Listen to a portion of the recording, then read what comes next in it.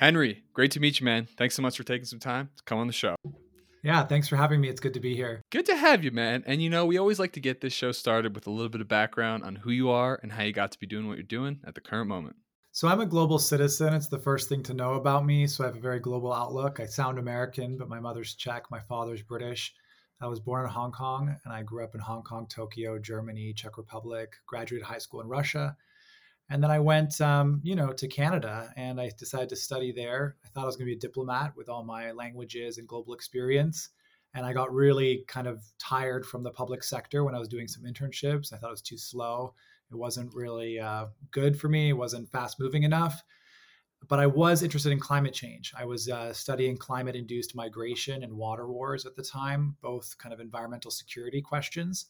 I said, I really need to find something related to business and climate change. And so that sort of led me to here, which we can talk more about what I do, but that's sort of the background on me. After my undergraduate degree in political science, I studied food security and urban agriculture to sort of dip my toes and see if this was an area that I thought I would be interested in, a sort of online certificate program from Ryerson University in Toronto. And then I bought a one-way ticket to New York with big dreams of being an urban farmer and sort of hustled in New York a little bit and got into Columbia University and got my master's in sustainability management. Cool. Where do you think your accent comes from? I think it's because I went to a lot of American schools. I think American TV is kind of proliferated around the world. So I had a lot of teachers that were American, a lot of friends, a lot of watching Friends on TV and Seinfeld. So I think that's where it comes from. Yeah. But my dad has a British accent. My mom has a Czech accent. It's kind of a funny family. That's really interesting. Yeah, people say so. I've lived in Colorado for like almost 10 years now, and people say that my New Jersey accent is kind of dissipated. But I don't know. I don't know what they're talking about. Like I just feel like it's still You there got to turn it sometimes. on when you want But to, right? so how do you think your international background has shaped your perspective on the whole planet, the way humans live, and specifically how we can improve our society, whether it's as Americans or as a global people in general? Well, I think one of the ways that really shaped me is just having an understanding that local context really matters. I think very often we get stuck in what we know and what has worked before and what interests us. In contrast to that, I sort of approach everything with a lot of openness because I understand throughout my life that people are different and nothing is better than the other. There's always trade-offs to every culture, every technology, every city, every approach.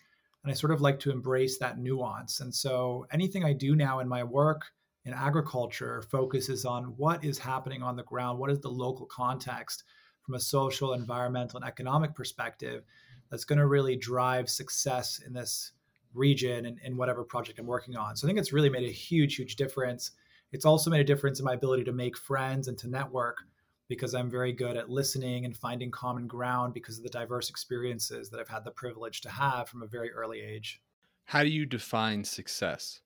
I think success for me is, joy in what you do. Like, do you wake up every morning and are you excited about what you're going to do that day? I think that's how I define success, and are you looking forward to what's coming next?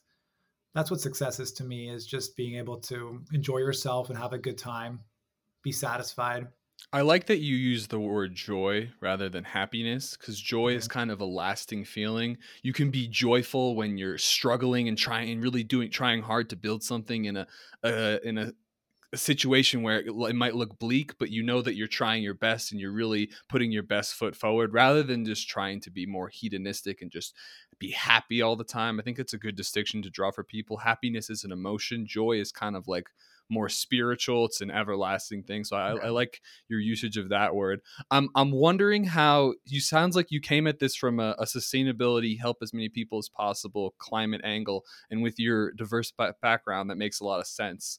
But why did this lead you into focusing on food production in particular? Yeah, so I didn't know I was going to get into food, right? Like I didn't have a green thumb. I grew up in big cities. I didn't grow up on a farm. I had a little bit of exposure to agriculture when my parents, when I was about 14 years old, invested in a country house outside of Prague in the Czech Republic. And that was where on the weekends I would have to sort of help my mom with the flower garden or my dad with the raised beds or building a greenhouse. And both my mom and my dad are pretty good gardeners, and they just sort of had that as part of the sort of baby boomer generation. And, honestly, I didn't like it as a teenager, but, there were certain benefits to it, eating the beautiful local food and the delicious food and sharing it with our neighbors. And I didn't really care about it much as a teenager. But then when I was, older, when I was maybe in my early 20s, and I was really thinking about climate change some more, I started thinking about how is this going to work? Like, what is this? How are we going to solve this enormous problem? And because of my policy background and because of what I'd analyzed, looking at realism and some of the paradigms of political science, I was really pessimistic that we're going to sort of get together as a global society, hold hands, stop emitting, stop polluting, and work together to prevent climate change. And so, as I started exploring climate change, there was sort of two camps. There was mitigation and adaptation, and we need both. And for me, I thought that mitigation was something that was a very long, arduous journey that I didn't necessarily think I was going to make the biggest impact in, or I wasn't as passionate about it. And so adaptation was the thing that mattered to me a lot. And as someone who grew up in cities and kind of understands the dynamism of cities and the potential there and how quickly things can change, I said, well, most of our population lives in cities. This is where the change is going to happen. If it's going to happen from the bottom up, like it's going to happen from the people in the cities. And cities are huge contributors to greenhouse gas emissions. And cities themselves are not really designed to interact with nature, right? They're sort of like these constructed, safe, economic engines apart from nature. And so I thought there was sort of a potential for something to change there. And so I decided to investigate 3 different urban topics related to cities and create 3 different blogs to explore my ideas and to test what I was passionate about and to test what my audience might be passionate about. So I had some blogging experience at the time in the early days of blogging about 12 years ago. And so I started one called Technology Water, which was about new technologies for water management, a little bit of an urban focus, but I think more broadly across technology and water. Another one was called Urban Layering. It was about this idea of what if we created density that went in layers as opposed to up vertically. So imagine like long pedestrian pathways, bikeways, different ways of interacting with the city so you don't have to travel as far in the same way. And then I started agritecture, which is the idea of bringing architectural thinking to farming in the city. And I used all 3 of them for about 6 months, managed them. And then agritecture just was by far the most popular and was the most interesting to me. There was constantly new content coming up. There was a lot of confusion a lot of skepticism about urban agriculture. There was a really important place for my analytical global lens. And the community was very active and engaged. So I just decided to dump the other 2 and focus my energies on agritecture. And that's when it started as a blog in 2010, 2011. Wow. And what were you doing for work when you were doing these 3 blogs? I mean, at the time I was finishing my undergraduate degree in political science. So I was still at the end of that. And I had a job as a blogger for Royal Bank of Canada, focused on millennial issues. And then I also was doing some other work. I worked at Zara for a little while as in retail. I was a lifeguard at the university pool. I was doing a lot of different jobs.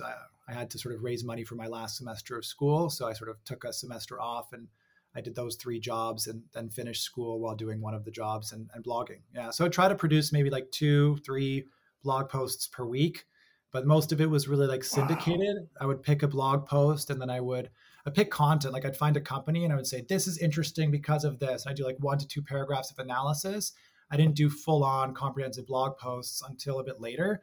And that worked for me and I was using Tumblr at the beginning. So Tumblr was, kind of notorious for being able to sort of repost things and share things and then add your comment to it.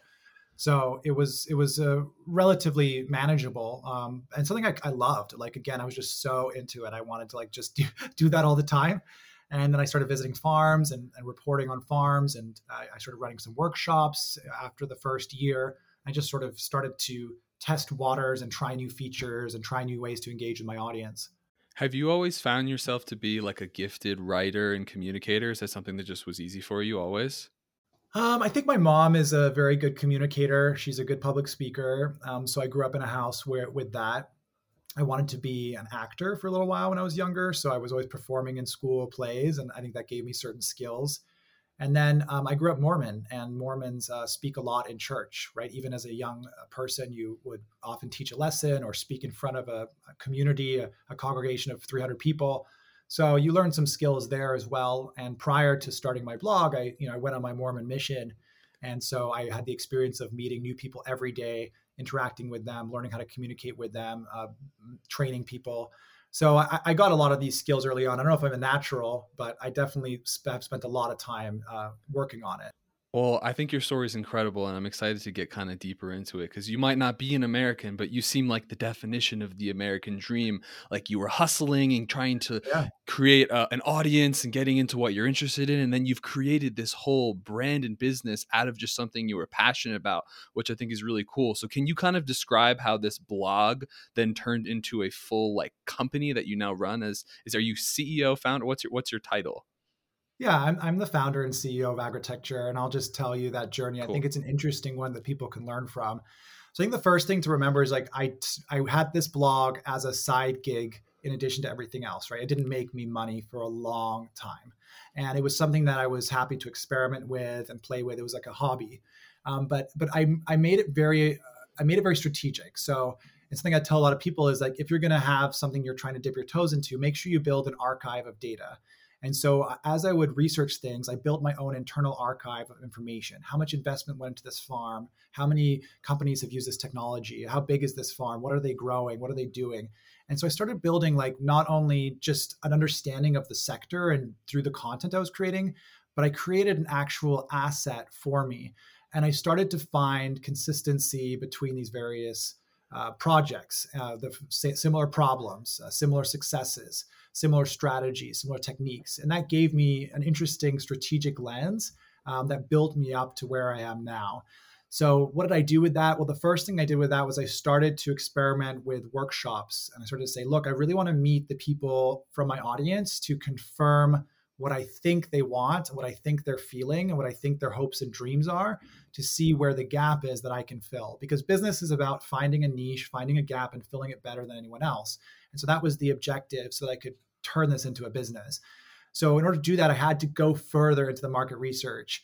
And so I started running agritecture design workshops. And these workshops were basically where we would bring together dream teams for urban farms. So we'd have an architect, an engineer, a sustainability manager, a grower, I think an entrepreneur, a marketing professional, about like 7 to 10 people. And we would build 3 teams. I'd pick a site and I would sort of provide a lecture about my understanding of urban agriculture best practices. And then I would basically let them run loose. And they had to present a business plan for the project and compete. And then we'd have like a prize that we would announce on the website, on the blog. So that's how I started connecting with my community in person. And what that did is it took my archive and it let me test the knowledge that I was sharing with people in real life to see the value it was giving them, which improved my reputation and my relationship with the audience and my ability to deliver content to them. But it also created a methodology, right? Now I had this methodology for how do you plan farms that I developed and tested and improved. And so again, I was running these workshops and I was working at the same time. So I was either in school or working. And I was just honestly doing this all on the side. It was a little crazy. And then, especially when I was in Colombia, because it was just so expensive to do the degree and I had to work a ton in addition to study a ton. But when I graduated from Columbia, I had some job offers. 2 of them were in the sector, and one of them was sort of peripheral to the sector. And I had a difficult decision to make. And so I said, this is probably 2013. So I said, either I can take a job in the sector and go right into this and get the experience, or I can take a job sort of peripheral to the sector. When I say peripheral, it was a water company that had technology for high-tech farming systems, also fish farming systems, aquaculture, things like that. So it was related, but it wasn't like a farm like some of the other offers that I had had. So I said, I'm not going to work for a farm because it's going to lock me into one approach. I want to actually continue to learn and work across the sector. And I want to work for a company that allows me to continue my blog to build my personal brand because that's one of the biggest assets I have for my long-term career. So I took the job with this company and they loved my blog and they wanted me to continue to do it. So basically I worked in that job for a year and a half. The blog continued to accelerate, more workshops, et cetera. And then I started to get real consulting requests as the market had matured. Suddenly the market had matured to the point where investment was really coming into the sector. The early pioneers had either failed or were raising a lot of money. And so there was a need for some serious consulting. Like there was some need for real information. So I got 2 requests in 1 week, One was from Deloitte. They had an unused building in Jordan, and they said, we want to know what we could grow in a vertical farm here, and no one has the data. And we talked to the equipment suppliers, and they'll give us data just connected to their equipment, but we really want to know what's possible here, like in an open way. And then the other one was a special needs school in Baltimore that said, we have an unused classroom. We're having some decline in the students for this school. It was a private school for special needs families and youth. And we want to see if we can teach them some job skills like food safety and growing food, and also create something that we can market to attract more, students to our school and create additional value. And I was like, you know what? I can do both of those things. Like, I'm ready. Like, I can consult on both those things. I had full confidence that I could answer these questions and design the farm or answer the feasibility study for both these groups. So I went to my boss and I said, hey, I got these consulting requests through my blog. Do you mind if I just go for it? And he was like, yeah, go make some money. So we did it. And I basically started to spin off this company within a company. And so I just continued to do that. And then as it worked, I hired some more people. And so I became the CEO of a company, even though I didn't own the company at the beginning. But that was great because I was able to take risks without my own money. And that's where it went for about 2 years like that. And then I got to the point where there was enough business that I had to have this was the next chapter where I said, okay, I'm ready to go out on my own. Like, this is my company, basically, right? It's my idea. Everybody's coming from the blog. Everybody's hiring this company because of me and my team, right? So that was the scariest moment for me, because then I had to go to my boss and I had to say, hey, thanks for the support, but actually I want to own this company.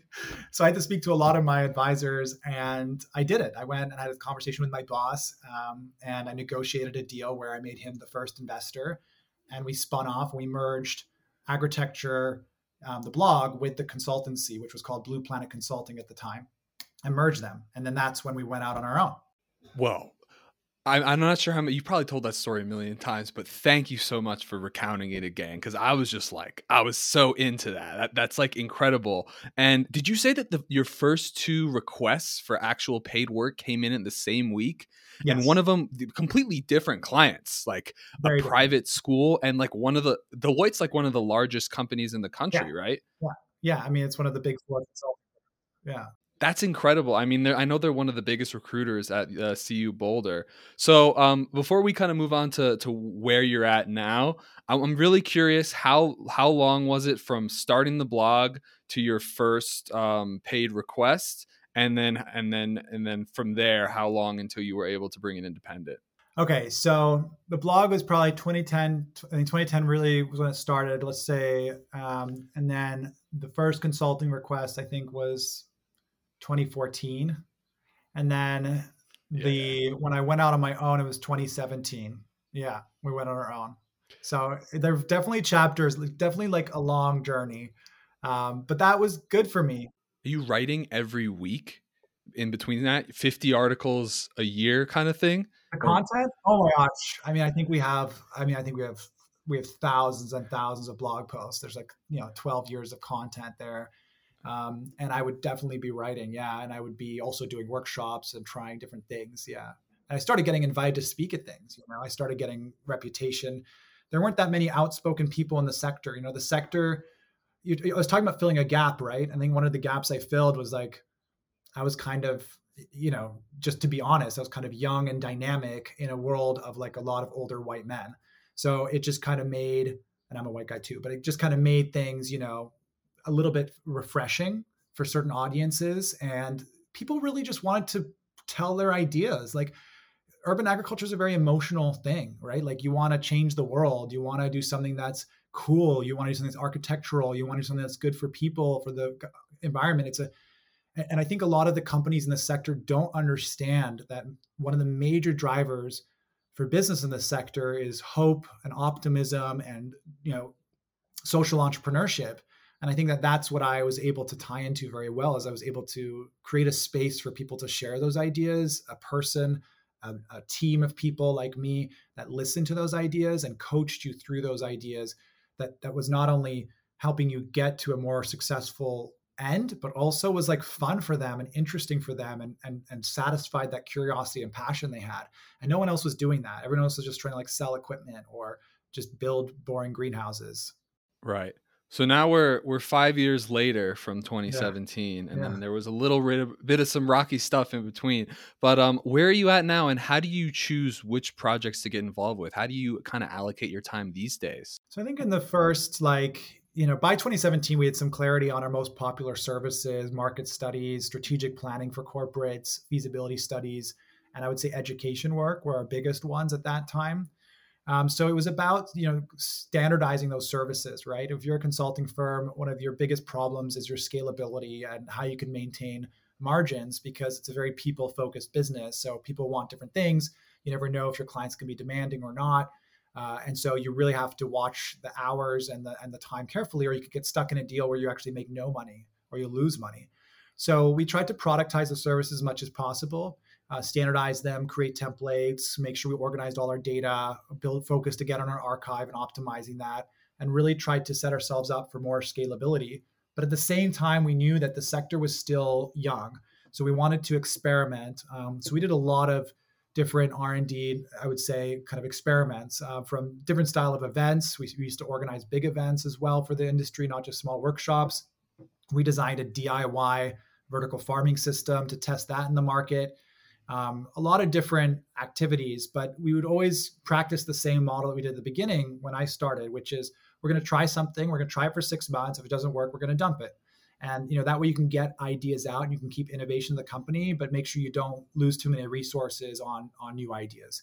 I think that's just advice to other people is like you want to create space for innovation, but you want to create a deadline where that innovation has to perform or you dump it so you can focus your energy back on what makes money. So it was really that stage was what that was about. And it was about getting to profitability because now we were out on our own. It wasn't just about revenue anymore or getting new deals or learning things. We had to make it on our own. Like we had to create our own money to survive. I didn't have, it was us. Like we were just on our own, a group of millennials mostly, running this business. I think at that time we had maybe 6 employees in 2017. So, that was what that chapter was about. Then we got to profitability. We pushed really hard and we focused and I hired some more people and we got really, really good at it. And the projects just got bigger as the industry matured. And so we started just to really watch key metrics like average deal size, margin per deal, things like that. And we tried to also shift away from just working with entrepreneurs, which were really where we began, to start, doing something I maybe should have done earlier. But again, because of my passion for entrepreneurship, but I should have focused a little bit more on people with money, right? Like, and so we started servicing a little more investors, and more corporates and helping them with strategy and work as they started moving to the sector. So that became really good work for us. We were profitable in 2018 and 2019. And then in 2020, we started to take, like in 2019, we started to take our money. This is like where chapter 3 begins, or chapter 7, whatever you want to call it. We started taking our money and said, how do we scale up even more? Like, how do we scale our impact? Like we had achieved, by that point, we had 150 consultations we had done for like 35 countries. And I was like, wow, like I never thought we would work in that many countries and do that many projects. Like I felt like I was living my dream. But at the same time, it was like, when you're a consultant, not all your farms get built. When you're a consultant, and you have to push for more premium projects, you start to have to say no to people that have hopes and dreams. And it's part of the DNA of the company that we want to make a difference. So we said, let's go digital, right? Like before the pandemic hit, we said, let's go digital and let's create digital tools that have a good margin that can be part of this future. And so we created a couple ones. We started taking all our workshops and our online classes digital. We started doing a on-demand Ask Agritecture tool where you can book us for one call. So reduce the barrier entry for one conversation, but they pay in advance and they sort of book that on the platform. And then we said, let's build a farm planning software. Let's build our feasibility studies online. So anyone, anywhere can just put numbers in, location in, do their own market research and estimate the CapEx, OpEx, yield, water, energy, waste, jobs, number of people you could feed, all these key metrics. Let's just move past the bullshit and democratize the basics so we can rise the whole industry up. And that was Agritecture Designer. And so we started building that and investing our profits into that. And then the pandemic hit, and that was really scary for the company, for lots of companies. But for us, the consulting dried up. I mean, we just dramatically, we had signed our biggest deal. We sent our biggest single retainer in January. And then in February, they still hadn't paid, and then they backed out of the deal. And that was a huge blow for me because I was very excited about that project. And we weren't going to sue them. It's like, what do you do? It's a pandemic. Like, it doesn't make sense. Yeah. But basically our sales, our leads, everything stopped, and consulting just really suffered. And so we sort of said, okay, well, let's push the software faster. We had to get together as a team, and everybody had to cut their salaries just so that we didn't lose anybody, because I wanted to make sure that the people I had invested in stuck around. I also wanted to make sure they had jobs through this unpredictable crisis. So everybody sort of volunteered to cut a certain amount of their salary, and we didn't lose any full-time staff. And we sort of went through this like crisis mode where we would just check in. I mean, honestly, on a weekly basis, we just would have to check in on every single decision in the company to make sure we were watching every dollar, every single move. And we launched the software when it wasn't ready, just to test it out and just to give people something to do while they were at home. And that was good. That gave us like some information, some knowledge. And then we sort of, bounced back. I mean, 2021 was our best year ever. And the software, is humming now. It's still difficult to get it going, but we get new users all the time. We're getting great testimonials. We've launched a bunch of new features. And that's the chapter we're in now, is like high margin, high quality consulting work, and then our digital activities on the software side. Man, you remind me of like every single successful entrepreneur I've ever like watched videos of or read books about, like Ray Dalio, Simon Sinek, like all these people. Like I could, like, the energy comes through the camera. It's really awesome to hear like your storytelling side. I'm so glad I asked about the story. I think it's so incredible, and it's really cool to be talking to you. I know you're kind of 12 years in or even more to this journey, but it really still just seems just like the beginning. You know what I mean? I'm sure you probably feel that way as well. Maybe. I don't want to put assumptions on you. I do. I think some people, sorry, just to say, I think some people think of business as like very fast, like especially in like the way VC world works, like they go very, very fast. But I work in agriculture, right? So things are just slower in general. And I love my work. So I'm okay that this journey is taking that long, right? Like I love my job. I don't need to rush it. I'm 35 now. So like, it's okay. Like I've got time, but I really do feel like I'm still at the beginning and just constantly learning new things. And we're just scratching the surface of what agritecture is going to do. Yeah, and you're in like a budding industry too. That's another thing. It's not like this well-developed science. It's not like vehicle manufacturing or something else, or oil and gas, whatever. It's something that's really new. I just want to get really clear. What is like your goal with what you're doing? Your specific like vision that you're heading towards, or the mission? Like what is specifically driving you? Your main objective? Yeah, we really want to accelerate and empower the transition to smarter and more resilient agriculture. So, it goes back to that original DNA and mission of adaptation, right? We can help society adapt to climate change through smarter and resilient agriculture by providing free content on our blog consistently. That's why we do it. We do that all the time because we know that that's something we can do to help other people enter the sector, to avoid common mistakes, to inspire others, to support those that are doing a great job. That's number one. Number two is, if you want to do this, if you really want to do this, we have the best services and best team to help you do this. We provide high touch coaching, data, feasibility studies, economics, design, everything you would need to plan your farm business successfully. We have that. So some of those people from this category are going to be serious enough to build a farm. We're there to help you do that. Thus helping more farms get built, helping more companies be successful, help the sort of paradigm shift around local and smart agriculture. And then the last piece is, like, if you're on a budget and you just want to test the waters, we have the software now. And what I love about the software is it creates a new way, because we have a ton of data in our archive on the consulting side. We've now created accessible data for anyone at a lower cost. So I feel like that's a legacy we're creating. Even if agritecture disappears, we've now created something that forever, we have the most urban agriculture models in the world on a single platform. When things get tougher, those models are going to be useful, right? They're going to be useful to governments, they're going to be useful to corporations, useful to individuals and entrepreneurs. Because right now, this is a budding industry and people are excited about it and they see the future of it, and people want to pay more for good food. But in the future, it's going to be scarcity, real scarcity in water and food prices and access to food that's going to drive this industry to the next level. So we're building the infrastructure for that now, right? So that we can be more resilient to the challenges in the future. That's what it's about for agritecture. That's what we want to do. Thank you, man. Thinking ahead, I can never get enough of it. So let's talk about kind of how urban agriculture works. So this idea of of controlled environmental agriculture, is that specifically talking about indoor food growing? Is that right? Yeah. So the simplest way to think about it is like just imagine like a spectrum, like a line. And on one side, there's sort of low tech, and on the other side, there's high tech. And all of these things in the spectrum could be grown in a city or even outside of a city. But like most of the time, let's just look at urban agriculture. So low tech side, we have a community garden or even like your backyard garden, but let's just say community garden, something that's more public facing. Then you have a rooftop garden, right? A little bit more high tech because you have to engineer it, you have to fit into the building, you have to really think about design, a little more sophisticated. Maybe it's a business. Then you have greenhouses, rooftop greenhouses. Then you have containers, which are indoor production without sunlight. Then you have warehouse vertical farms, and that's the most sort of high tech way to do that. So what you're talking about is controlled environment agriculture, which includes greenhouses and vertical farms. And the philosophy is, sunlight is great, free rain is great, but there's also pests and storms, and sometimes it's not sunny.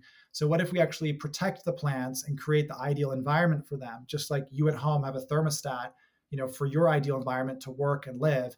We're creating the ideal environment for the plant, for the water they need, the nutrients they need, the light they need, the temperature they need, so that they can perform as effectively as possible. And they can grow faster, in many cases, higher quality. We don't have to spray pesticides on them. So indoor agriculture is sort of like a slang word for controlled environment agriculture. And as far as like energy usage and like the efficiency of growing food, I guess this is kind of like an emerging space. How is it comparing? I mean, I don't know how much space we have outside for growing food versus how much space we have indoors. I mean, I have an unlimited amount of questions essentially, so I don't even know where to begin. So I guess there's a couple things just about the food system to understand, right? Like we're not out of food. Like we actually produce enough food to feed every single human being all the time. The problem is that we have 1 billion people that are not getting enough food. They're basically starving, and 1 billion people that are eating too much and are obese. And so the real problem comes from distribution, right? It's not a problem of volume of food right now. It's distribution. Like food travels long distances. It's wasted in that journey. There's also issues of access. Food can be expensive for certain groups, but not expensive for others. Inequality. These are the reasons why. Now, that system is now even more at threat, whether it's from the Russian invasion to Ukraine that's affecting wheat prices dramatically and various other food prices, whether it's a pandemic that has affected supply chains dramatically, and whether it's the longer term impact of climate change and the shocks along that journey that are affecting the conditions that produce all of this abundance of food. So what we're really saying is like, let's grow food more efficiently and closer to the consumer, right? And so when you get close to the consumer, you do have less space, right? Because real estate in your cities is more valuable. So the idea is, can we use land that isn't arable, right? Not great for growing outdoors, and put a greenhouse on it? It doesn't need arable land. We can grow that without soil. Can we put a vertical farm in an unused basement or unused warehouse near a distribution center since it's empty, or a vacant mall since it's empty? Can we repurpose those things into certain food systems? Can we put things on rooftops since people aren't using them? And that's not going to feed all of our food, but what it does is it starts to kickstart a new paradigm for localizing agriculture and converting this idea of our cities as like consumers of food as partial producers of food. And that's the sort of developed world perspective of urban agriculture. In the developing world, the impact is even greater because people actually grow their own food and share it in a sharing economy, and it supplements their income, and it becomes a little bit more informal than it is in the developed world, but it's equally important. And by certain estimates, we could grow 10% of all of our fruits and vegetables just in urban areas. If you looked around the city, you could produce 40, 50% of that. So, that doesn't solve issues related to protein necessarily. So we need other solutions in the food system. But it is important that we have a supplement of fruits and vegetables, and also that people know how to grow food, right? Like if you think about it, if things get worse and we have nobody in cities that know how to grow food, how are we going to adapt, right? Like the generations before could do it. We don't have that ability. And so that's what it's really about. It's about access, distribution, and using technology to grow more with less. Do we have enough land for feeding everyone in the future? Actually, no. Arable land is in decline because we're destroying the arable land we have with mostly very negative agricultural practices, which extract the nutrients out of the soil and leave the soil dead. So, if we were practicing regenerative agriculture everywhere, we wouldn't have a lot of the problems we have now. But the fact is, we're not. Most farms in the US are large corporate farms, they're extractive, and the amazing smallholder farmers around the world are unfortunately, not given the investment, not given the support, and not given the attention. So, what's the difference between a greenhouse and a vertical farm, and why would someone want to build one or the other? Sure, yeah. So a greenhouse allows natural light to come into the space, and a vertical farm does not. A greenhouse, because it has natural light, can allow a lot more variety of plants because plants need a lot of sunlight to grow, especially complex plants. So, for example, if you wanted to grow a fig tree, you could grow a fig tree in a greenhouse potentially. You could grow almost anything in a greenhouse with natural sunlight. You can do corn, you can do all kinds of things. Now, if you go in a vertical farm, it's very difficult to grow things that take a long time to grow because I have to pay for every single output of energy that goes into that plant. I have to pay for that. And you had an energy question, which we should get into because I know you were asking about that. But we have to pay for that to get into the plant. So, why would you do that? Well, if you're growing something like a leafy green, right, a lettuce or an herb or something simple, it's kind of makes sense that you would want to grow that in a denser, smaller environment as opposed to wasting outdoor land and water for that because it's basically just vitamin water. It grows quickly. There's no point in spraying pesticides on it because it's just such a small plant. It doesn't grow that long. It takes 30 days. So it works in a vertical farm. It still also works in a greenhouse, but the vertical farm, you would do it because you really want to create the right conditions to grow it faster and better and closer to the customer. It also something that perishes quickly. So most of our leafy greens, let's say on the East Coast, come from Arizona and California, and they die. They're sort of dying as they've been harvested, and you're not getting a good product in the market. So you grow it to create a better product for the customer. I mean, bottom line, like it just tastes better, it's more nutritious, and it actually uses a lot less water, and it doesn't need any pesticides. So that's why you do that.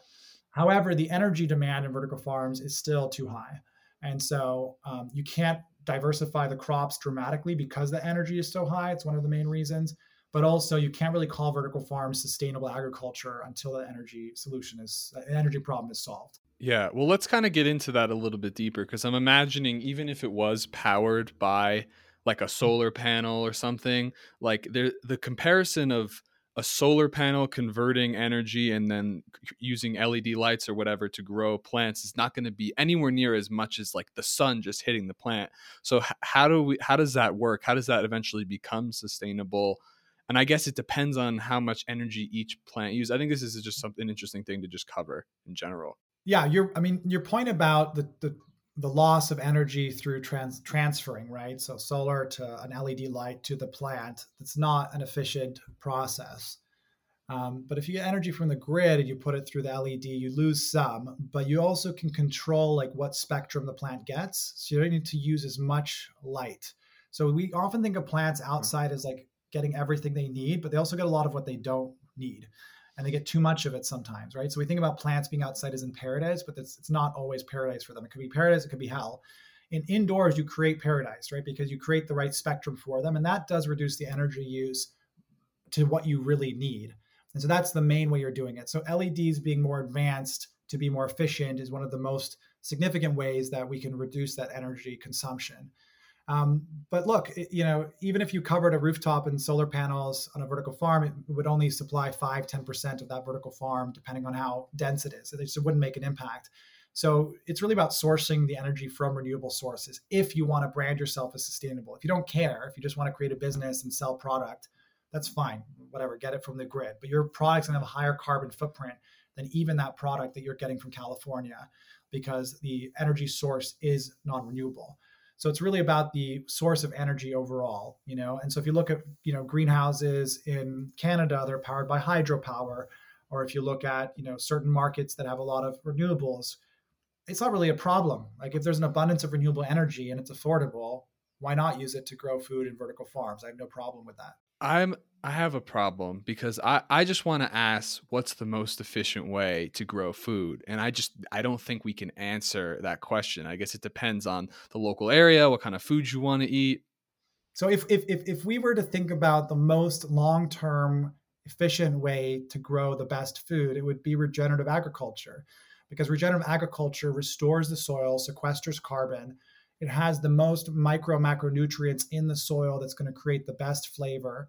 But all of those regenerative farms need to be closer to the customer within some reason, right? They don't need to be like next to the customer, but they really shouldn't travel more than a day to get to the customer. So we need to build distributed regenerative farms across the world. And we just, regenerative farms take up more space as well. Like they're not they're efficient from the sense that over time they're going to produce more abundance. As the soil gets better, you're going to get better quality products, improved yields, everything. You can even do companionship cropping. You can have agroforestry where you have trees producing fruit and leafy greens on the bottom and bushes producing this. But the thing is, the investment time is longer. So if I build a vertical farm now, I can get cash flow after once it's operating within 30 days. But a regenerative farm, it's going to take me 7 years before I really start to get things going. And there's a lot of things that could go wrong because I'm outdoors, storms, pests, whatever, that make it very unpredictable. So investors are going to put money into the thing that is perceived as more high tech and more stable. So it's difficult for regenerative farming to scale and grow. I try to encourage more regenerative farming. But for example, when I try to work with regenerative farmers to bring their data into our software, I say, look, let's bring this in. Let's help people understand hydroponic greenhouses versus vertical farms versus regen farms. They don't even track their data. Like they just don't even practice some of the, in my experience, I haven't met all of them. Who is this that doesn't track? Regenerative farmers, right? They don't, it's almost like, it's like, let's care for the land and see what the results are. And let's do what we can with what we have, as opposed to, and that's why agriculture has gone more monoculturized, because there's a business that needs to develop around it. And that's why people grow one thing, or why people build big greenhouses, why people build big vertical farms, because you can now predict what's going to happen, right? But like, if you sort of just say, let's have like a beautiful farm with a lot of variety, how are you going to predict the yields? 1 week you might have more of this, 1 week you have more of that. It's difficult to make a business out of that. Does that make sense? Right? Like that's Yeah. where the challenge comes in. Right. And so that's why it's going to be difficult to do that everywhere. So in my opinion, it's more about encouraging a diversity of solutions and making sure you're growing something that the market wants. So if you want to do regenerative farming, that's great. You should do that. You should understand what it's going to take. You should understand the risks. You should have enough capital to deal with those risks over time. And you should also, try to find additional revenue streams like agritourism, because it's way more beautiful than a vertical farm or a greenhouse. And, but that's fine, but you need to know what the market wants. And so it just depends on the Right. market. So I think for me, I don't think there's one size fits all. I think it's really about encouraging a diverse set of solutions. And for me and my mission, I just want to get people the data they need. And really, the next thing that I'm focused on, I would say longer term over the next few years, is bringing more soil based models into our software, again, for that mission of helping us with adaptation. And it's just, soil is just a lot more difficult. It's just a lot less predictable. And so that's one of the trade offs of it. But it can produce huge abundance and quality when it works right. So that's the complexity. It's all very complexity, man. When you're talking about soil, you're talking about a whole universe of trillions of microorganisms doing all kinds of stuff. And here we are trying to be like, put this pipe here, have it drip water in here, we'll get food at this day. Um, and if you're in business, or if you're deep in business, you understand that kind of data is everything.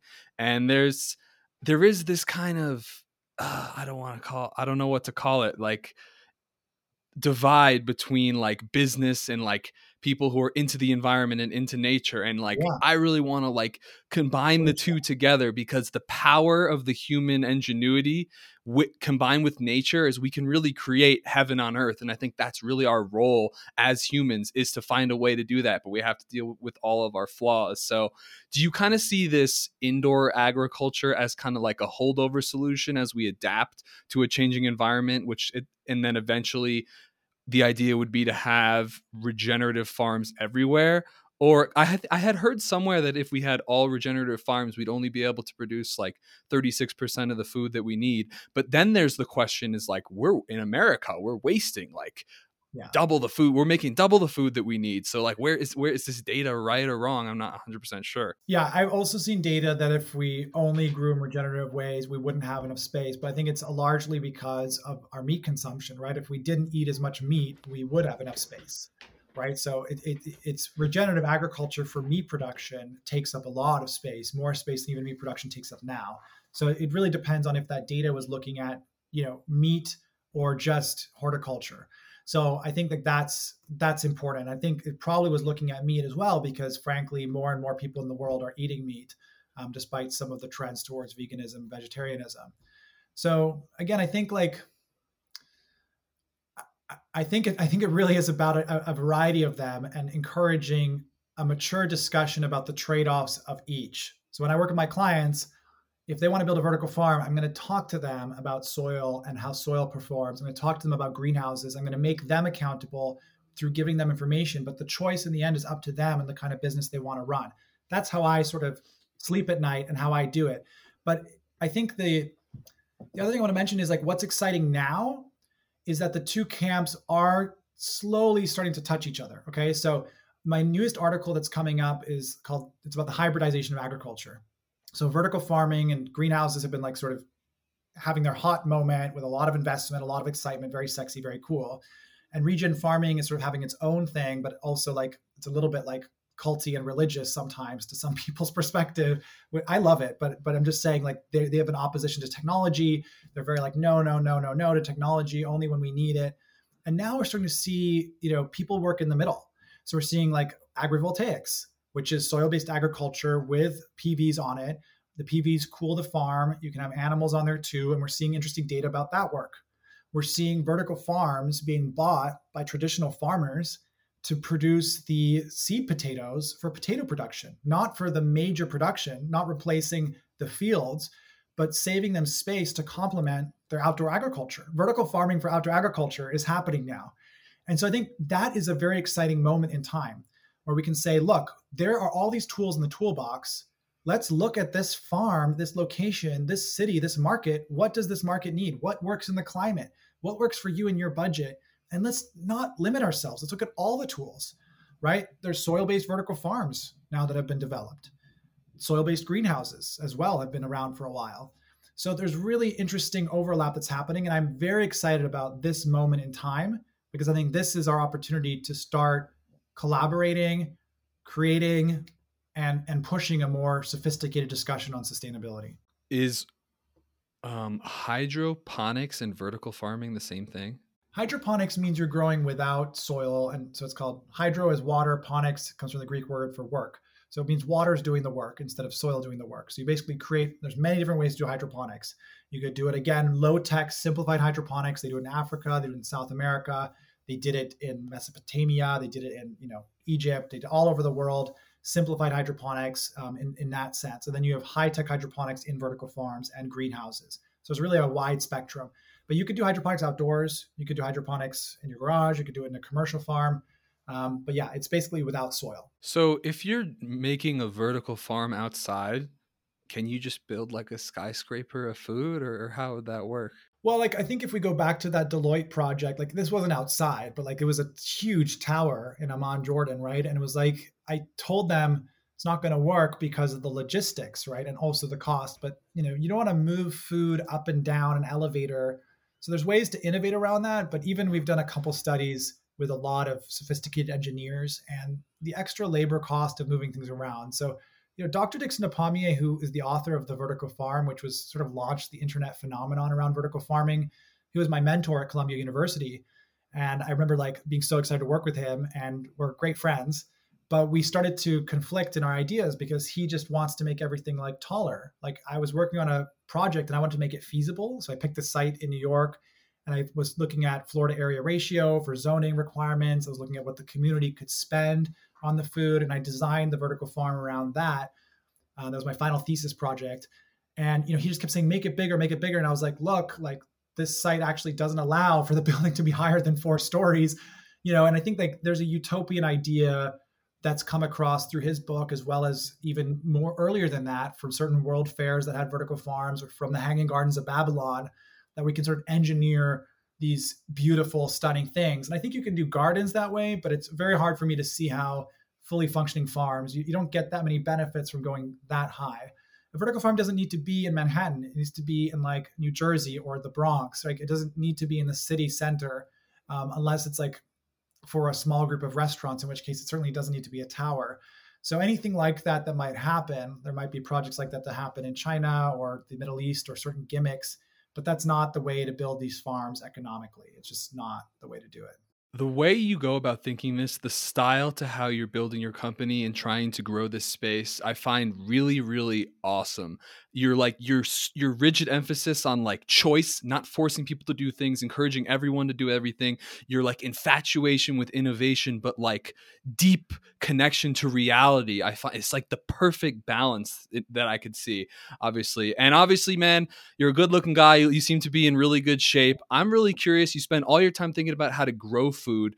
Maybe like 8 years ago now, I went on like the vegan diet after watching this How Not to Die presentation by Dr. I need to really figure out his name and give him a shout out. And I've been learning more about regenerative agriculture and the benefits of eating meat. And it's a very confusing thing, man, to know what to eat. People are talking about how the apples we eat today are 10% as nutritious as the apples we had in the 1920s. So I'm really curious, like, how do you do like diet? How do you think about that kind of stuff? Yeah, I mean, I think I don't have a label for my diet. I mean, I grew up in Hong I would Kong, and there's imagine like not. so many senses and smells, and Japan. It's like I swear I probably ate so many toxins and crazy things as a young person. I mean, it's just like it's such a polluted, crazy place that I've always had a very like open mind about food and trying new things, and that's always been something that I've just had. Now, I really try to just eat local as much as possible and pesticide free. Those are the things that matter to me the most. So I try to think about restaurants that are supporting local farms because I want to support the industry that I'm passionate about. And that doesn't just include urban farms, it's just local farms in general. So when a restaurant is trying to highlight local farms, or if I can find that communicated in their site, or I just try to take a moment to look for that. And in the grocery store, which I rarely go to because I'm a nomad, but if I do go, I'm really looking for pesticide free, not necessarily organic, but like again, destination and pesticide free is what I'm looking for, because I just don't want to have additional chemicals I don't need. And I believe that local agriculture tends to be better because I think there's more accountability between the farmer and the consumer and the customer than there is for ones that are further away. And I think there's just overall evidence that the quality of food does decline as it travels longer distance. Now, the summertime, right? So I'm going to the Czech Republic to be at the countryside in the summer, as I do every summer. So I'll be there for about 2 months. I'll be helping my parents garden, and I'll be eating from the farm. And so that's what we'll be doing. We just all of our fruits and vegetables will be basically coming from there. I mean, not our tropical fruits, but we just will be eating all our tomatoes and cucumbers and all kinds of things that we grow there, garlic, pepper, everything. So that's how I do it. I mean, again, you have to understand I travel. I'm in a different country every 1 to 4 weeks. So it's really a lot. From a health perspective, I try to exercise frequently, and I just sleep. Like having enough sleep, even as an entrepreneur, is just so important to your health. And I don't know. I Sure. think for people's diets, like you can follow these trends, but I would say if you're not feeling sick, like if it's not broken, don't fix it, right? So like that's sort of how I live it. Don't just follow a trend because it's a trend, or because you think it's going to have a certain follow what your body is telling you. Like listen to your body. I think it really tells you what you need. Yeah, we were talking about nutritional wisdom a couple of weeks ago. I think that's great that even like basic animals have that. It means we do too. Yeah, Mhm. organic, local food sounds pretty good. Is that down the line when we build out these systems? Is that something that could work scalably? You think around the whole world at some point? I think that there's definitely ways to reduce the pesticide use and the overuse of fertilizers outdoors. I think there's a lot of, again, lines between where conventional and regenerative are, that you don't have to go as far as being fully regenerative or fully organic to have that impact. And I think for me, when I see farmers, like not even just the urban farmers or local farmers that I work with, but I interact with other farmers, I just see them, I just encourage them to start incrementally, like make a change over time, right? Install something that starts to save water. You can save a lot of water in outdoor production with just micro irrigation strategies, right? And people talk about hydroponics and saving water all the time. So a lot of strategies you can save water outdoors, right? We don't need to put everything in hydroponics. There's a lot of different strategies where you can use pesticides that are not as toxic, or you can use companion planting. All of this is hard. I mean, like, again, I don't want anybody to get this wrong. Like, agriculture is just so, so hard. And what the farmers do relative to what I do is so much harder. And I think like that is something that just constantly humbles me. And that's why I'm like, it's very easy to point fingers at a farmer or farming method and be like, oh, that's not good. It's bad for our environment. I think the corporations are the ones we should point fingers at. I think the farmers really try their hardest. Farmers never want to harm people or the environment or the animals around them. They just don't want to do that. What have you found to be the largest contributing factor to your success in your career? I think that, my mom is an HR director and she's a big inspiration to me. My dad's an engineer, so that was also part of the inspiration. But, she said, without your people, you have nothing in a company. Like, you have nothing there. And so the biggest thing you can invest in consistently that's going to have an ROI for your experience as a CEO or for your investors or for your company or your brand is your people. You have to invest in your people and you have to listen to them. So, I do things now that we've gone fully virtual as a company. I have monthly check-ins with my team, and then I have monthly just listening sessions with each of the divisions of my team where they can ask me anything, talk to me about anything. And then I emphasize that I'm available to them. And then we have on Slack a reminder that they can just share their feelings and what are you doing today? How are you feeling? Is there anything going on? So that you got to create space for people to open up and talk about what they're going through. Otherwise you can't help them. And it's so easy to get lost in the work and step on someone's toes or hurt their feelings. And, these are some of the things that I do to try to focus on that. But I also, or prevent problems, but I also just try to mentor them. Like, I try to teach them public speaking skills, biz dev skills. I try to encourage them to do special projects. I try to encourage them to be bold and go to an event, or, try to manifest. I try to help them practice writing down what they want out of their careers. I ask them what they want to earn from a financial perspective, which I think is very rare. What do you want to earn next year? What do you want to earn the year after that? What are your goals as far as building a house, buying a house, having a family? So I can know how I can create the salary and the job and the work environment that's going to satisfy you. And you know that I'm there for you, trying my best to deliver that. And we're a team to create that value for each other's vision of our future. And so I think, like, we have a little bit of like a clan culture as far as our company is concerned. And that's one of the benefits of having a smaller, we're 15, 16 employees now. There's a benefit of having a smaller company, but those are some of the tactics I use. And that's really the most important thing for me. And that's also what brings me a lot of the joy, because I can't do all this without them. So, we have to work together to create that joy and that impact we want to make. No doubt, man. And as you can tell, as I believe, you believe, the legend's just getting started, man. So thanks so much for taking the time to join me on the podcast. I think it's been a great episode. Thank you for the great question. Yeah, you got it, man. I'd love to talk to you again and see how everything's going. I think this is a really large emerging space. It's essential. And then we could probably have a great conversation about how to use technology to heal our soils as well. But before we sign off here, I'd love to just get some final pieces of advice from you for young folks who are just passionate about building a better world. Yeah, look, I have an article on my LinkedIn as well as online. It's called I Want to Be an Agritech, because I get so many questions from young people trying to get into the sector. And I think the tips in it apply to really everyone. So, tip number one is like, get hands-on experience. Whatever you're curious about, if it's agriculture, get hands-on experience. You're going to be humbled if it's agriculture. I had to volunteer at nonprofits. I remember helping a nonprofit in New York, like, winterize their greenhouse. It just gave me so much understanding of the techniques and the methods and the realities and all of that. So hands-on experience, super important. And just volunteer. Just try to just get hands-on experience, at least 6 months of it, in whatever you're interested in knowing about. Number two, build your archive.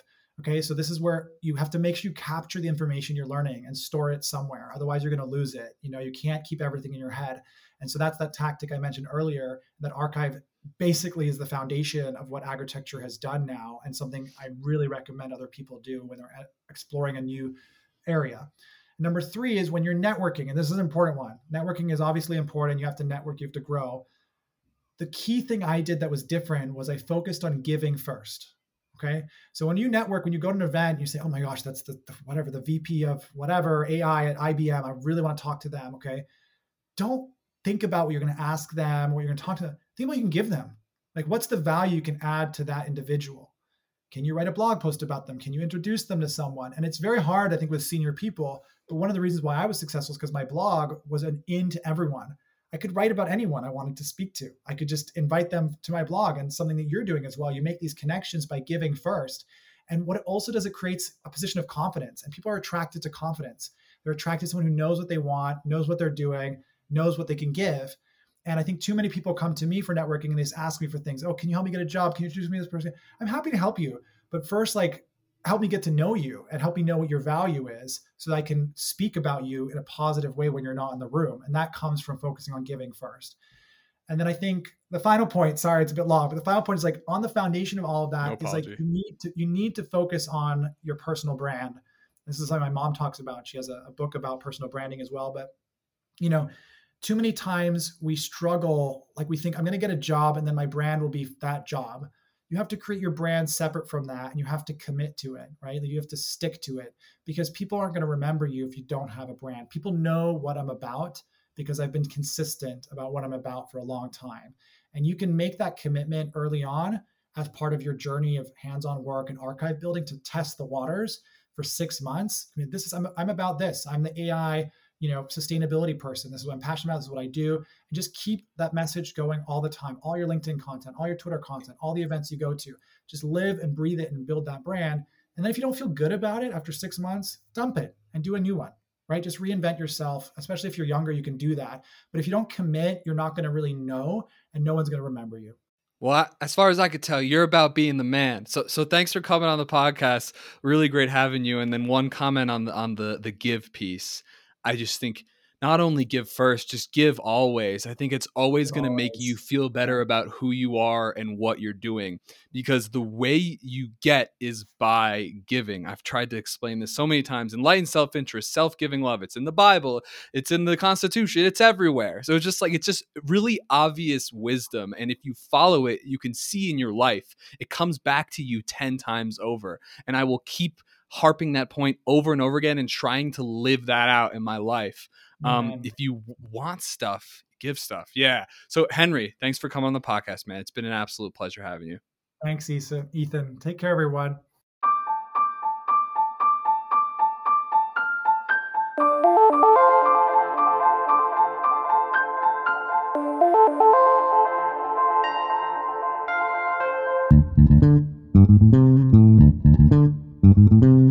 So if you or anyone else you know is looking to buy or sell a home anywhere in the USA and would like to create thousands of dollars in donations without any cost out of pocket, please visit ccrealty.org today.